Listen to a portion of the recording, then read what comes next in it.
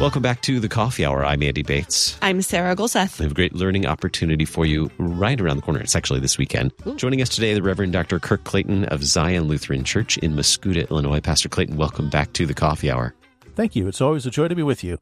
It's been a little bit since we've had a chance to chat, and you have shared with us about an upcoming workshop at Zion on apologetics, Apologetics 101, taking place on October 7th at Zion in Muscuda. Tell us a little bit about what you'll be presenting. I know there's a lineup of presenters, but let's dig in a little bit of what you'll be talking about.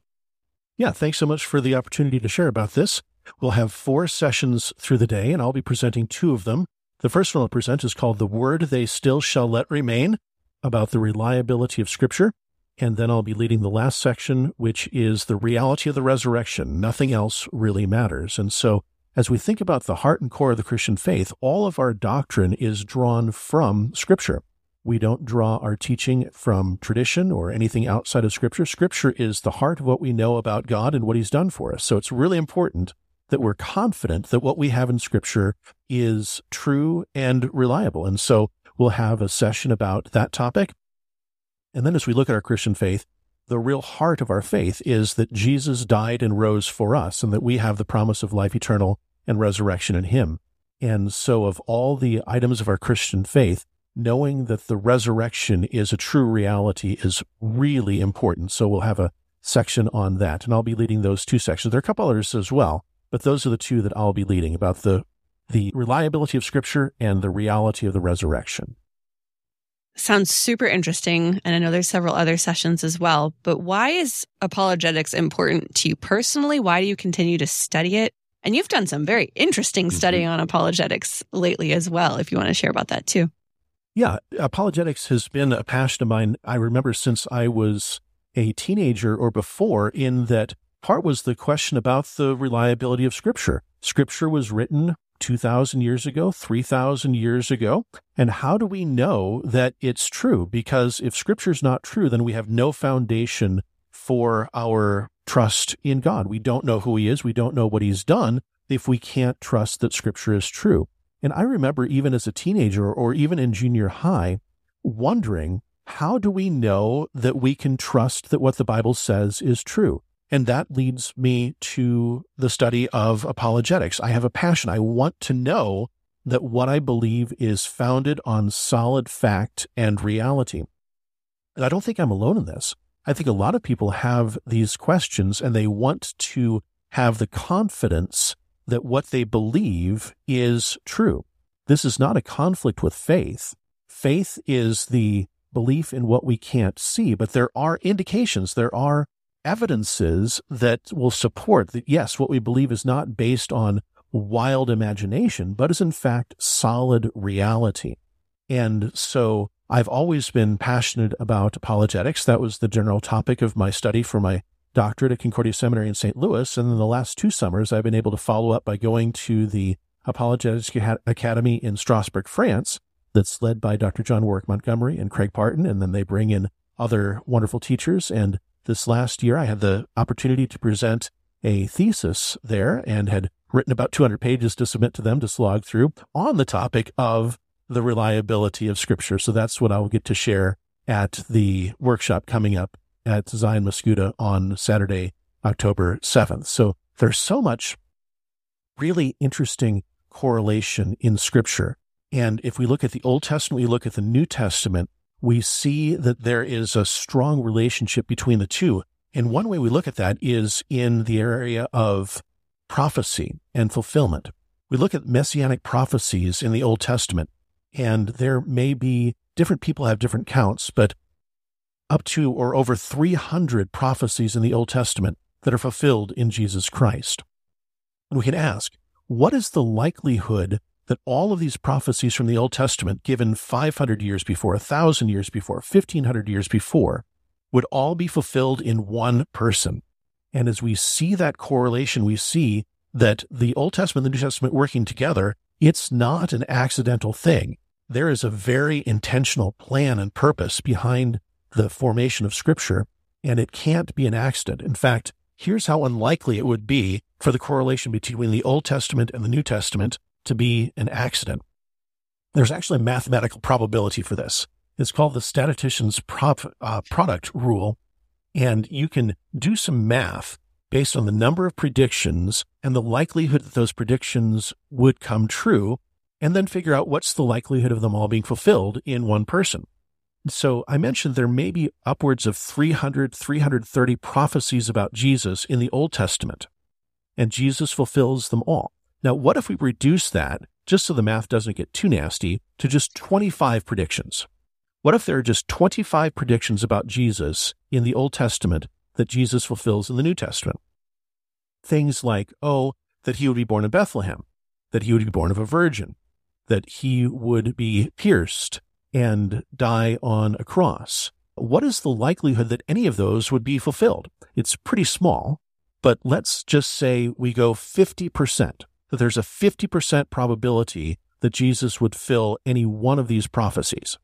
Then we run that through the math, and we'd say that based on 25 prophecies with a 50% chance of the fulfillment of each prophecy, the likelihood of that all happening in one person is 1 in 33 million. Now, you probably picked up, however, that things like, being born of a virgin has statistically much less than a 50% chance of happening. Like zero. Like almost zero. Almost zero. Almost zero, because it did happen once. But so let's lower that probability from 50 to 25%, which is still radically high for many of the prophecies of what Jesus would do. For example, just think about being born in Bethlehem. So Jesus, as a Jewish man, the likelihood was he would be born in Israel, but there are hundreds of towns in Israel, but to be born in that one specific town of Bethlehem, over which he has no control whatsoever, is obviously even much less than 25%, but we're just going to be charitable and say there's a 25% chance of 25 prophecies being fulfilled. The likelihood of 25 prophecies being fulfilled by the same person at a 25% likelihood of any one prophecy being fulfilled is, are you ready for this? 1 in 1,000 trillion. And yet, Jesus did fulfill not just 25 prophecies, but over 300, and not just with a probability of 50 or 25%, but far less likely than that. And so these are the ways that we can see that Scripture is, in fact, incredibly reliable. And what Scripture says, based on the fact that we can correlate from the Old Testament to the New Testament of authors that had no contact with each other, is a stunning support for the idea that Scripture is reliable in all the other things it teaches as well. This sounds like actuarial science in Jesus. That's a podcast right there. Oh, man. All right. So if we're looking at actuarial science, why do we call it apologetics? Where does this word come from, Pastor? Apologetics sounds like the English word to apologize, to say you're sorry. It comes from the same root. But in Greek, apologeto is to give a defense. And so if you were brought to trial, you would give an apology, not meaning saying, I'm sorry for the crime, but actually saying, I didn't commit this, and here's the defense I can have. Because, for example, I have a receipt showing that I was at, this store at the exact time that the crime was committed. So this would be your defense. This would be your apologia, your apology. It's not saying I'm sorry. It's saying, here is why I have the confidence to say what I do. That's what apologetics means, and it's drawn from the passage that apologists love and cherish from 1 Peter chapter 3, verse 15. In your hearts, honor Christ the Lord as holy, always being prepared to make a defense. There's that word apologeo. Always being prepared to make a defense to anyone who asks you for the reason for the hope that is in you, yet do it with gentleness and respect. And as we think about the questions that are posed to Christianity, we recognize sometimes our friends, our neighbors, our family members might have questions, and we want to be able to support the hope that we have and to give evidence for the hope that we have. But we also recognize, like I did when I was in junior high and high school, sometimes we as believers are the ones that have the questions ourselves. And we want to have solid reason for the hope that we have within us. This doesn't contradict faith. Faith is still the essence of our Christian life. And yet we don't have to have blind faith. that faith can be supported and we can have joyful hope that what we believe is in fact founded on fact and is true. And so that's what apologetics is. It's not saying I'm sorry because I believe something that's so fanciful. It's saying I am defending my faith because it is grounded in reality and rooted in the truth. All right. We're learning a lot, and I know you have a lot more to say about this, but we only have a few minutes left. What are some of the other sessions that are going to be available at this apologetics workshop? The opening session, which will address basically what we just talked about, what is apologetics and why should we do it, is going to be covered in a session called The Who, What, Where, Why, When of Apologetics. And that's going to be taught by Faith Spellbring, who is a DCE, who is associated with Zion Belleville. Her husband, Pastor Chris Spellbring, is the pastor at Zion Belleville, and Faith also works now at Metro East Lutheran High School in Edwardsville. She also is a graduate of the Apologetics Academy in Strasbourg, France, and is a dynamic, wonderful speaker. I'm really excited to hear her presentation about the who, what, where, why, when of apologetics.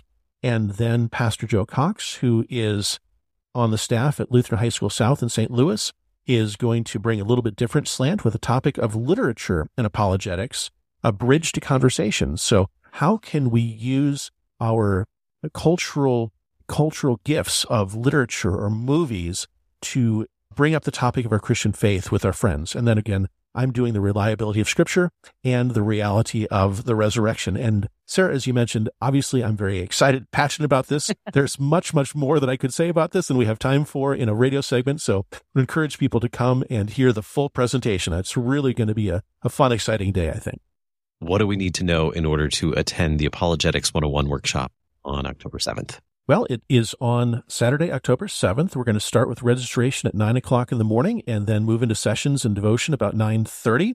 We will have a lunch that's included and we'll wrap up by about 3 p.m. So from 9 to 3 on Saturday, October 7th. This is being held at Zion Lutheran Church, located in Muscuda, Illinois, 101 South Railway, but the easiest thing is probably just Google Zion Lutheran, Muscuda, Illinois. The registration fee is only $10, and that includes the lunch.